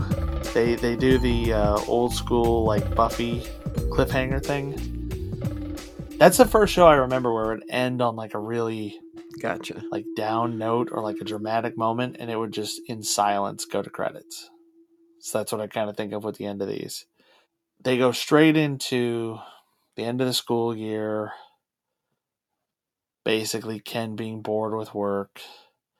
They're tired of these poltergeist activities. They're hearing clinking, clanking, like ching kind of sounds. They'll hear like bits of pipe getting thrown. So it makes a ringing, like a ching kind of sound. And because it's different length, it makes different noises. And they're frustrated because they only ever see them coming to rest. They never see them actually in motion. There's even a story where a friend of theirs has his wife over, And when she's going to the bathroom, she finds a long piece of pipe sitting in front of the door that they knew had been outside. It was resting against the side of the house outside that door, and now it's just laying in the hallway. Well, at least it was just a piece of pipe. I thought you were going somewhere else when you said along. No, sir. They they're trying to kind of joke and just keep positive about it. They're just saying, like, just keep smiling, ignore it, don't worry about it. They're tired of the pipes, and a 2 pence coin, it gets thrown, and they kind of joke that this could end up being really lucrative. Could we make it a little bit more money? And the next thing that they see is 3 pound coins appear sitting on top of the BBC computer. Wow. And they're like, hey, we're rich. And then they realize that it's 3 pounds Debbie had put on the mantle. Oh. That just got moved. Wouldn't that be awesome to have a poltergeist that would just bring you money? Like money would just appear. I've seen YouTube and TikTok videos where people have birds that will go out and they'll just fly back with like a €5 note in their beak for no reason. Don't know where they're going. Don't know where they're getting it. That'd be nice. I know. I need one of those. So it's more of Debbie having these weird dreams, but she's dreaming about being in a room with a heavy wooden or metal grate at the top, and that's the only place where light is coming in. The air she describes as fetid, so like foul smelling, difficult to breathe. And she's singing. Ken even confirms that she's humming and singing in her sleep. And they believe that this might be Lucas. They're getting letters from the sheriff saying that he would give them Lucas's name. But then another one from the mysterious friend who likes to threaten them, saying, don't make any deals. Don't talk to this guy. Lucas is being kept alive. And he tells them Lucas is being kept alive because if he dies, the computer goes away. And the Crown and the authorities are trying to figure out how to use this thing to their advantage. They're trying to figure out how to leverage Ken and his group into something that would be good for them. We've got more pipe throwing, more poltergeist activity while this whole thing is going on. And this is probably the most violent period of it. Debbie even gets hit with a piece of pipe on her shoulder, and it pretty much immediately has this deep black and blue bruise start to form. And someone that Ken works with at the school, because remember, the whole school knows what's going on, says that he should just threaten the sheriff. That she tells him, like, think about it. This guy is living in the 1500s. They're scared of everything. They're superstitious. Just threaten the guy. They already think you're powerful anyway. Just bluff. So they do. They tell him, if you're really our friend, and we want you to be our friend, you're going to return Lucas to his home. And we fear for your soul if Lucas were to die because of your actions. His response, let's say, lacks confidence. And they don't document everything that's said, but he's trying to figure out how they know that he's being kept alive and what's going on with him. And they tell him, we don't need to be told to know what's happening. We've seen the light coming through. We've tasted the air. We know that he's singing in Latin, stuff like that. And he responds saying, John told you. And they're like, no, John confirmed it. We already knew. But they get a response that's partially cut off, saying to wait for an hour, and Lucas would be, and the letter B is cut off. But they just say, we can wait for a friend. So they go outside. They found that it's best if they're not in the area. If they're around, it tends to screw things up. They'll even sometimes receive partial responses. If they go in, they might see a letter that's half written. If they leave the room and come back later, it'll be complete. They wind up sitting in the car listening to music, and Debbie goes in about 10 minutes before the hour is up to use the bathroom, and she happens to see that there is something on the screen, but they're like, an hour's an hour. We're going to stick to our word. She goes back out.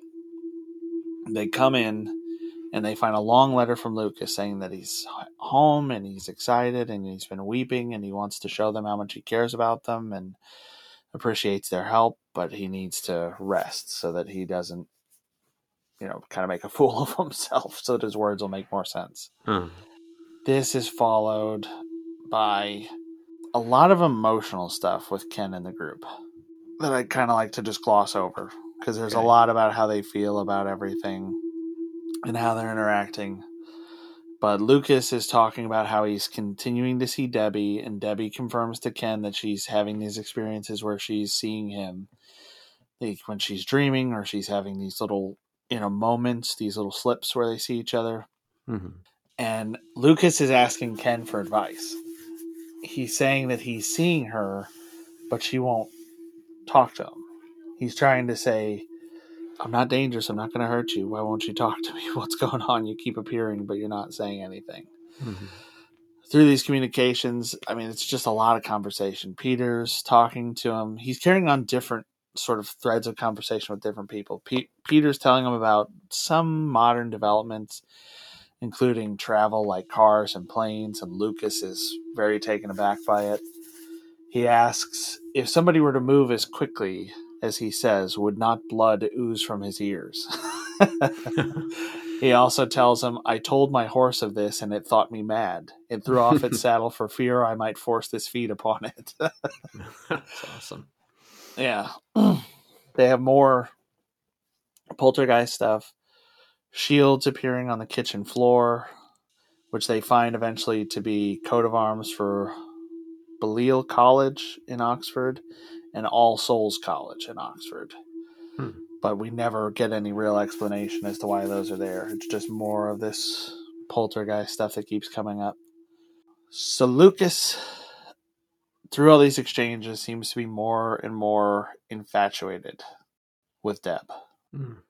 Lucas is telling them more about his family, says that he has family going to Bristol, talks about going with a man named John Cabot, who they research and find to be an explorer. Okay. So Ken goes to Bristol, and there's a museum, and there's a statue of the guy, and they buy some books, and he kind of goes on this little adventure, and he's talking about that he's learned more about himself than he did about John Cabot through this whole thing. Heartwarming. But at the time, yes, very, very hallmarky. The treasure was the friends we made along the way, that kind of thing. So we're into July at this point, and they're going on to summer break, and they're going on vacation. And one of the funnier things is Lucas is scared because they're telling him, we're going to be out of communication for a little while because I'm going to Scotland, Peter's going to France, Debbie's going wherever else. And he's saying, are you being hunted by your government? What's happening? Why are you going into exile? And they're telling him, no, we can travel to these places in a couple hours. It's not a big deal. Everything's going to be okay. Right. They think it's a lifetime deal. Right. But he's writing poems and these little love letters about Deb. Future women. I know, man. I need to see what that's all about, I guess. But she has more of these dreams, including an experience where she's with him for a couple hours. She estimates about 4 hours. They're making candles together. She finds that she can touch things in his world. She's trying to joke with him. She snatches his hat away, and she finds this little packet of herbs in the brim of the hat. And she says, oh, this must be where you keep your wits, in this little, this little thing. Uh-huh. And they laugh, and he's wanting to show her around the house. So they take the candles upstairs, and he's showing her that he has a new bed, new linens, which she's not totally comfortable with. And he's basically telling her, man, I am 430 years too old for you. When you tell this story, I just picture Quagmire's room in Family Guy, where he just walks back there and he hits a button and an open bar pops up and a disco light and some leopard print sheets and stuff. Yeah. Oh my God, that's great. He's like, wouldst thou like some ale? I made it with mine barley. I have had shower within weeks. So she's uncomfortable and she tries to leave, and he goes to stop her, blocks her way. Ooh. And he takes his hat off of her head, puts it back on. He's like, "Oh, I have to have my wits back." And he kind of brushes her cheek and lets her go. She's freaked out, but whatever. When she wakes back up, she finds that not that much time has passed. So again, another thing suggesting that like you said, this time is not perfectly in relation to each other, like going in a linear way. Right. So we've got our SPR people back after this. This is in the summer. Mm-hmm. And one of the SPR investigators, the main one, whose name, by the way, is John, John Bucknell. Lucas is telling him that when John Bucknell is around, there's interference with the computer. Mm. He's saying that when there's this bearded guy around, the computer is harder to access. Mm-hmm. So they set up a little bit of an experiment where they bring questions, and most of the group goes to a pub that's right around the corner. Deb and 2 researchers stay at the house. They've established that it takes about a minute to get from one to the other, and they come back. The researchers go to grab them. They come back and they find that there are messages. They find that they've written something. They checked the computer before they left to go to the pub and get everybody. And when they come back, they look through them again, and there's about 35 pages of blank space below the last message that they left, which was not there before. Okay. And then a response at the bottom of that. And Bucknell says that doesn't prove anything, that it's still a hoax. So they have this kind of argument that it would have taken a couple minutes to add. It takes 1 minute to get back and forth, but it would have taken a few minutes just to add the spacing to make 35 pages on this ancient computer. Would you have to hit enter every time, or could you just hold enter down on those old computers? I don't know. I'm not sure. I've never used one quite like this. Okay. But I mean, even on a modern computer, to make 35 pages, you'd have to hold enter for a little while. Yeah. It might take around a minute to do that.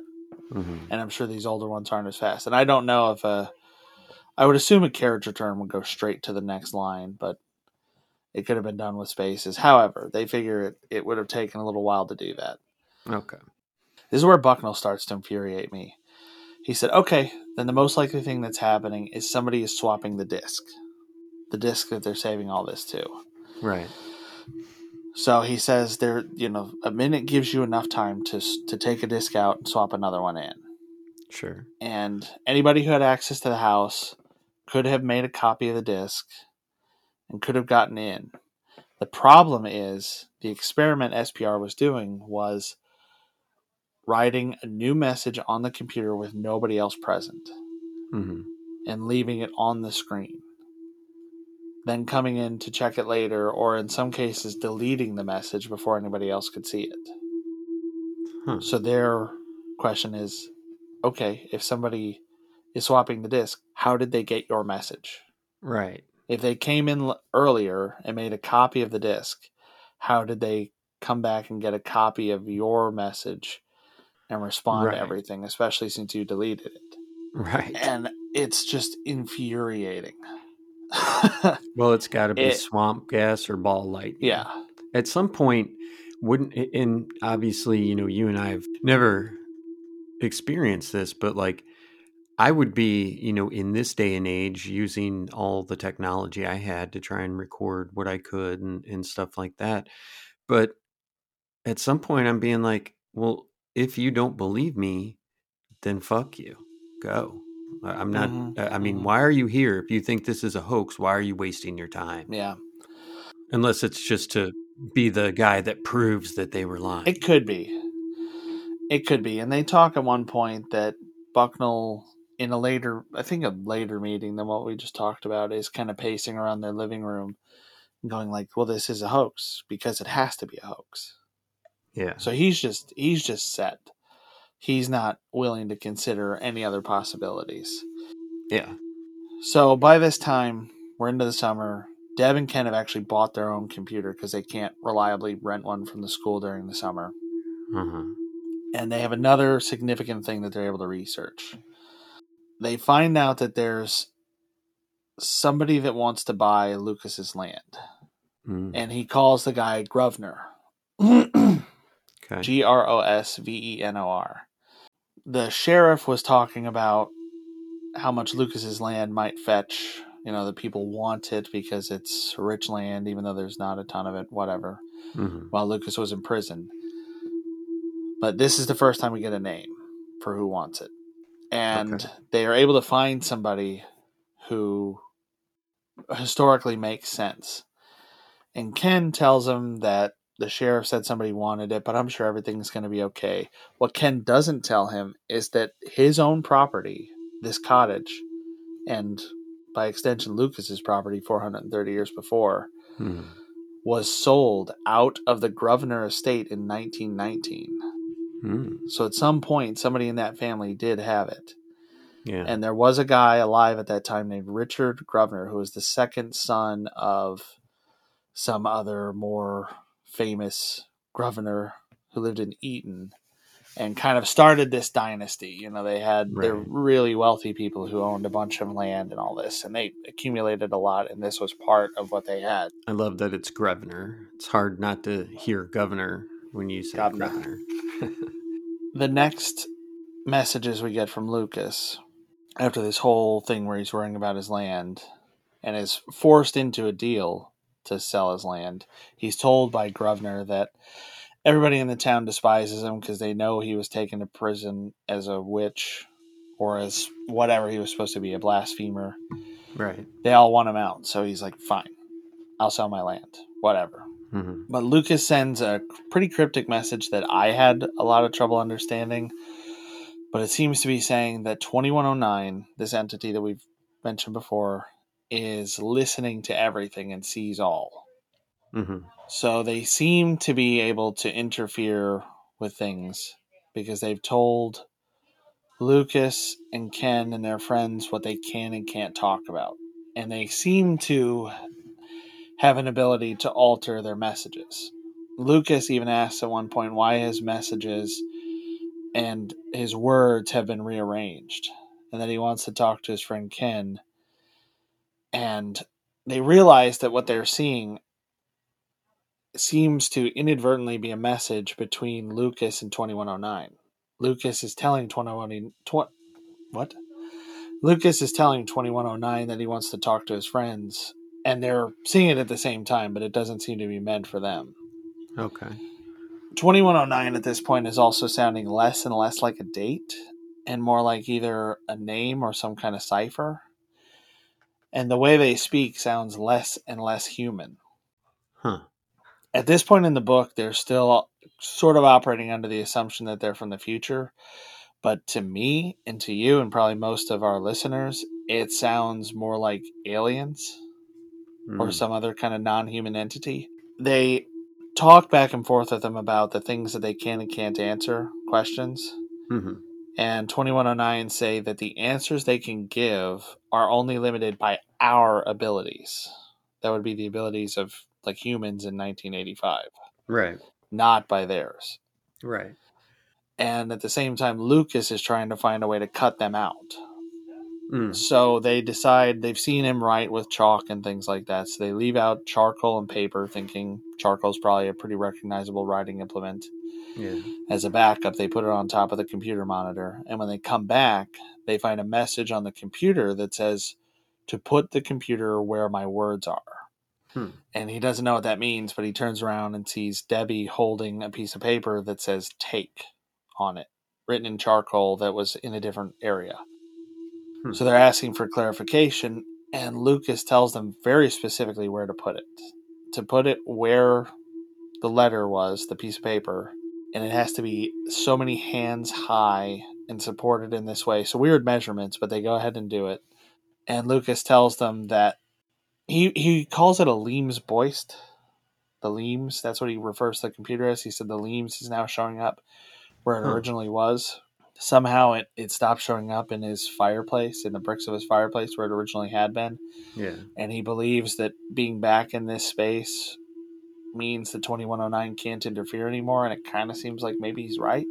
Okay. He is now willing to be more clear with them, And he's a little cryptic about it first. He's kind of saying, I think you know more than you're letting on, and I need to know more about your intentions. Uh-huh. But he eventually reveals that his name is Thomas. Mm. He says, you already have my name in your red book. And he says, if not John, then Tom. And he signs it Thomas. They look through those pages and they find the references to Thomas Howardin. And they realize that must be who he's talking about. And so this is like the third time his signature has changed. He starts signing letters for a little while saying Thomas. He had already gone from signing LW for Lucas Wainman to just Lucas to eventually Love Lucas because Mm-hmm. Deb always signed her letters Love Debbie. Mm-hmm. So he had started saying Love Lucas. But now he's signing them Thomas. But there are issues with the fact that he could be Thomas Howardin. Mm-hmm. Like we already said, the librarian at Brasenose thought this was the most likely candidate, but they didn't know why somebody with this kind of an education would have ended up moving to this little town. And the librarian is able to help them dig up more information. Mm-hmm. They find an original record from Brasenose from back in the 1500s saying that Thomas Howardin had been expelled for refusing to cross out the Pope's name. And we assume this to mean that when we were changing over from following the Pope and the Vatican to the Anglican Church, Mm-hmm. that Thomas Howardin was more traditional, more old school. And this is a And his fact that was status would get him expelled instead of put to death, possibly. right. Yeah, refusing to do this wouldn't necessarily be a capital offense, but yeah, he would have been kicked out of the school. Mm-hmm. So this is something that was not known through more mainstream records. Not that there would necessarily be tons of published information about any particular individual back then. Mm-hmm. But this explains why he might have done this. And it appears from the records that he withdrew to an obscure village in Chester to ride out this religious revolution that was going on. But he asks to still be addressed as Lucas, as he felt that he had made that name his own and was more comfortable using that in their communications. That's weird. But I think that's a good place to cut it off for this part. So we've had poltergeist, letters from the past, letters from the future, or from a possibly non-human entity. Mm-hmm. We've also had mysteries, false names. We finally found out and been able to trace back who this person is. Now, if you're a believer in the hoax theory, Mm-hmm. you could say that whoever the hoaxer is probably part of the friend group. That's what SPR thought. Mm-hmm. They thought whoever it was probably one of them, most likely Ken or Debbie themselves. And they could have just looked through the notes that this librarian found, or Peter, or whoever else, and picked out a good name to go by, to say, oh, yeah, that's me. You already have it. Yeah. I think it's a really long series of exchanges to fake. Sure.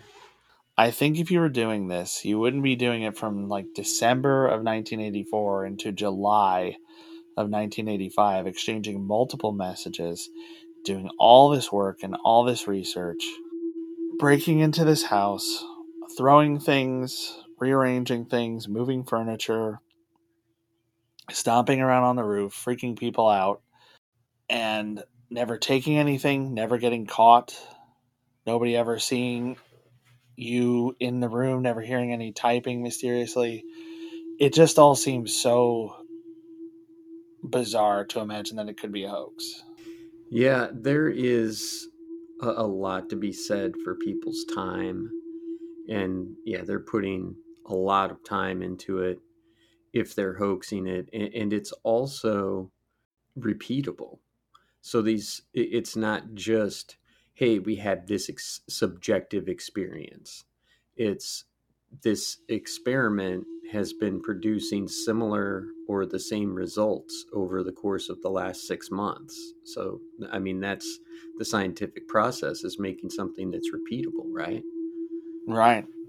and they've been going to the computer lab at the school and taking the discs that they have and printing out the messages. So they have printed proof. They have it saved on computer disks. They have, like you said, these same results that they're receiving over and over again documented. And it's a lot of stuff, and it's a lot of work.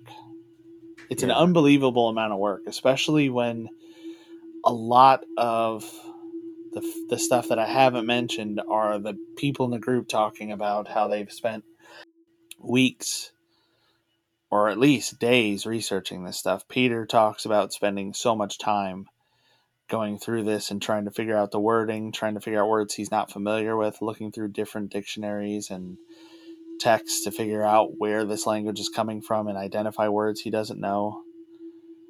But we're supposed to believe that somebody, like you said, a cat burgling scholar who's able to come up with this stuff on the fly and make these responses within an hour with nobody ever seeing him. It's hard enough for the group to keep up with all of it in their normal lives without having to worry about sneaking. It just seems so unlikely that it's a hoax. Yeah. Well, give us a quick preview of what's coming up in the next episode. Well, in the next episode, we'll try to finish this out, which I don't think should be a problem. We're going to find out more about 2109 and sort of the nature of their experiment, and maybe some explanations of how this is working, why they're able to hear each other, and glimpses into what would make this look like a bigger world and a larger phenomena than we can even see through this whole book. Well, don't forget to come back and check out Dodleston Part 2. Would you like me to tell them what they need to know since you've been talking for so long? Sure. What you need to know is, since this is a 2-part episode, you get a chance to look into it a little bit on your own and shoot us your questions for the next episode at cryptiquepodcast@gmail.com. You can find us on TikTok at cryptique_podcast, YouTube at Cryptique Podcast. You can find us on X at Podcast Evil. We're on Gab, Truth, Instagram. There could be things out there that we don't know that we're on, that someone from the past or future has set up an account for us, so you can check those out. Don't forget to click that subscribe button. That really helps us out a lot. And tell a friend, and hopefully we will see you at the Zombie Road Tour, which you can hear in the bumpers at the beginning and the end. You can hear all the details on it. And don't forget to check out episode 2 of the Dodleston messages. And just remember, Cryptique is a brand you can trust. Good evening, Crypt Keepers.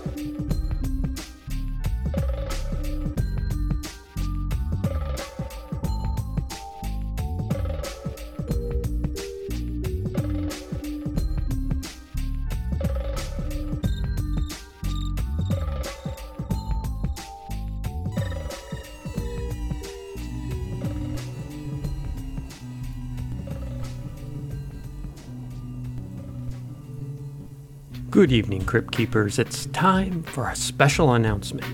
You all know about the infamous Zombie Road from our podcast, a real-life dark forest just west of St. Louis. Well, we're planning a free Zombie Road tour on Saturday, October 28th at noon. All are welcome, but the tour will include descriptions of violence, death, and hauntings. Zombie Road boasts an array of hauntings, including shadow people, a railroad worker's spirit, a lady in white, old blue, the mummy, a monkey man, flannel man, black-eyed kids, and so much more. Deaths were commonplace in the area, beginning with Native American battlegrounds, suicides, accidental deaths, and murders. The tour will be 100% free, and we will have some merch for sale, so bring some cash. Join us for a Halloween party like no other on the infamous Zombie Road. Feel free to come dressed up in your scariest costume. We'll see you there, Saturday, October 28th at 12 p.m. Central Time, Sherman Beach Park, 1582 St. Paul Road, Baldwin, Missouri 63021. Good evening, Crypt Keepers.